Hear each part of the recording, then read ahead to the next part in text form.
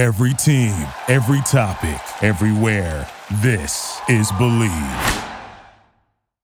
Hello and welcome to another episode of the Brain Food Podcast. I am Casey Thomas, and today I want to talk to you about breakfast. Before I do, please be sure to go ahead and leave me a rating and review. I want to know exactly what you're thinking about all of these podcasts that I've been putting out.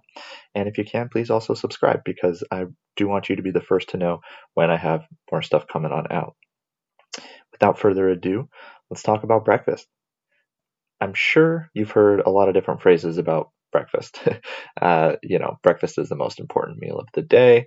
Someone once said, eat breakfast like a king, lunch like a prince, and dinner like a pauper. Is there any truth to these sayings? That's what I want to get into today. So every single meal of the day is important. Okay, let's get that out of the way. Every meal is important.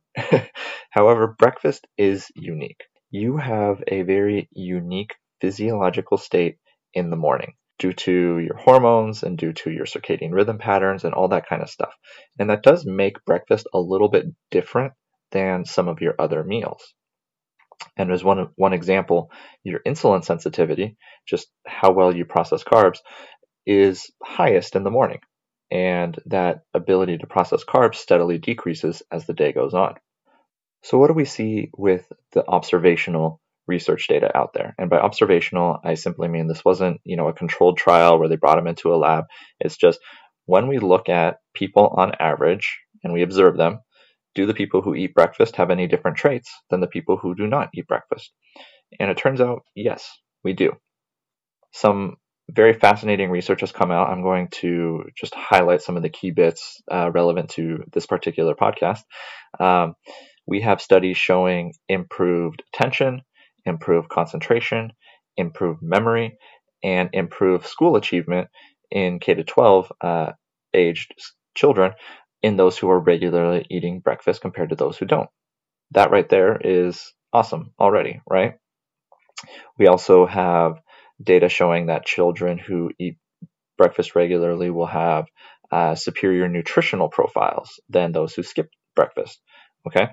We also have data showing that breakfast eaters are less likely to be overweight and obese. We have data showing that people who eat breakfast regularly will have better cognitive function, better memory, and better school attendance. Okay.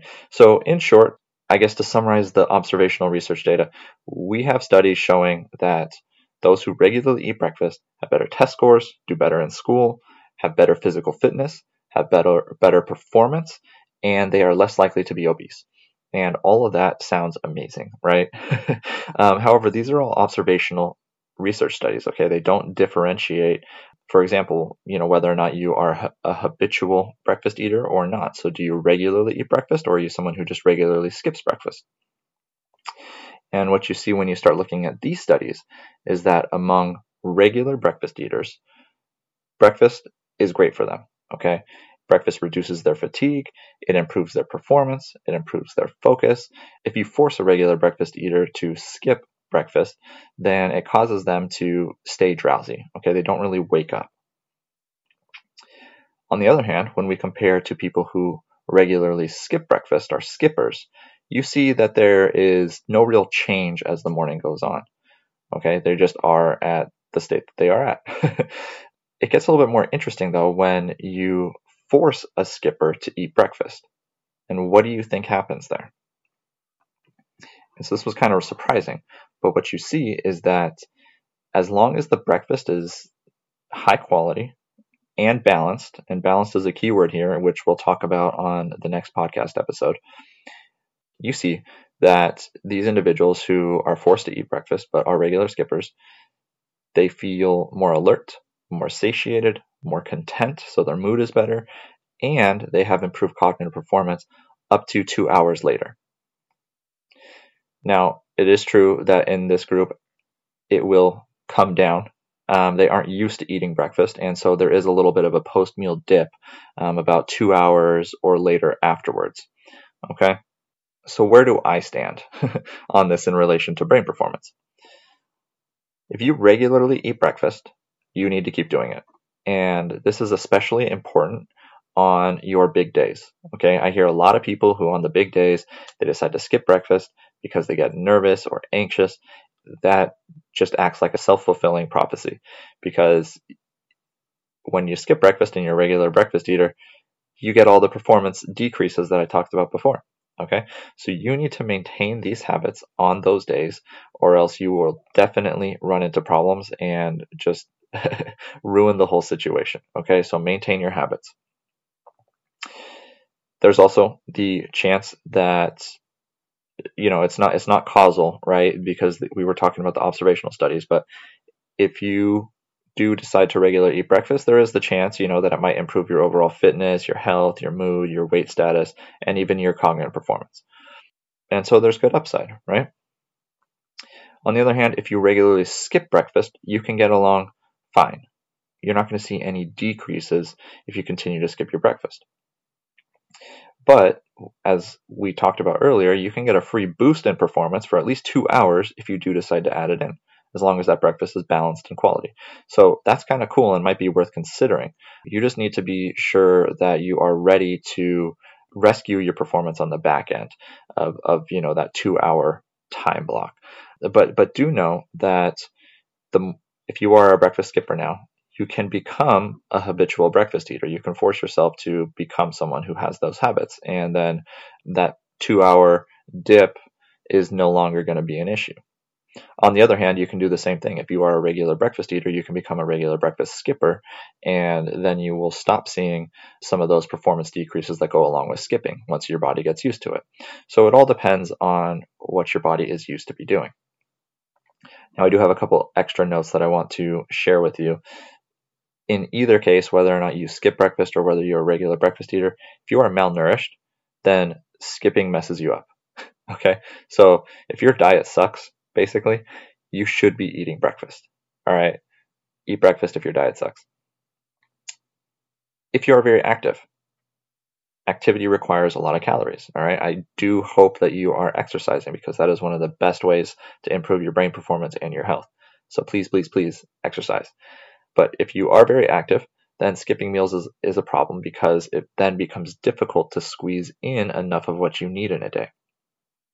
What I typically hear is that people will skip breakfast, have a small lunch, or maybe even skip lunch also, kind of snack throughout the day, and then they will binge on these calorie-dense foods in the evening because their body is just starved. It's trying to get all of the required calories that it needs.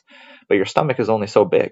Okay, your stomach is only so big, so it has to go for calorie-dense foods.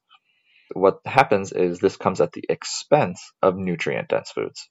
Okay, so it's very hard to get, say, all 2,000 calories in a single meal and incorporate a lot of things like vegetables that are very nutrient-dense. And the reason is because things like vegetables and fruits, those don't have a lot of calories in them, but they take up a lot of space.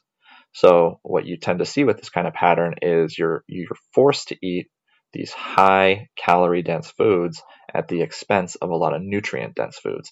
And that can lead to nutrient deficiencies and all sorts of other problems for your performance. And there is one final note that I want to add here, and it's simply because I know enough people are interested in weight loss. Many people will skip breakfast trying to follow the intermittent fasting protocol, which is very popular these days. And this is an attempt to help reduce their calories. And that's fine. I've, in fact, recommended a similar protocol to people before. Many of my clients do follow this kind of pattern and see that it helps them. So if you are a breakfast skipper because you're trying to lose weight, you've decided, okay, wait a second, maybe there is enough upside for me to want to reintroduce breakfast. You need to be careful if your goal is weight loss, because if you just add calories back in, then you're going to just be increasing your weight. And what you need to be doing instead is compensate by eating less somewhere else. So it's about replacement, and it's not so much about simply adding it back in. If you decide you want to maintain your intermittent fasting protocol, that's fine. You do you. I'm not trying to force you to eat breakfast, but I do highly recommend that if you're doing the most popular version of intermittent fasting, which is a feeding window from noon to 8 p.m., something like that, that's very typical, then I highly recommend that you consume caffeine in the morning. This is going to help out with your circadian rhythms, which are simply your internal clocks. Because what you've done by eating from 12 to 8 as your feeding window, you've artificially shifted your biological clock upwards a little bit, okay? Because now your body thinks your day starts at noon rather than starting in the morning. And getting that caffeine in the morning, that's going to help kickstart your internal clock and kind of realign it with nature and what a human body should naturally be doing. So if you do follow the classic intermittent fasting protocol from 12 to 8, be sure that you are getting caffeine in the morning. Okay, with that, I will stop talking about this, and I hope you enjoyed it. Please be sure to leave me a rating and review so I know what you thought of this topic. I love hearing from you guys. Truly, I really, really do. I read 100% of what you write to me. If you can, also please subscribe. It helps me out a whole bunch, and I want you to be the first to know when I have new episodes coming live. And with that, I'm out of here. Take care. Thank you for listening to Believe. You can show support to your host by subscribing to the show and giving us a 5-star rating on your preferred platform. Check us out at Believe.com and search for BLEAV on YouTube.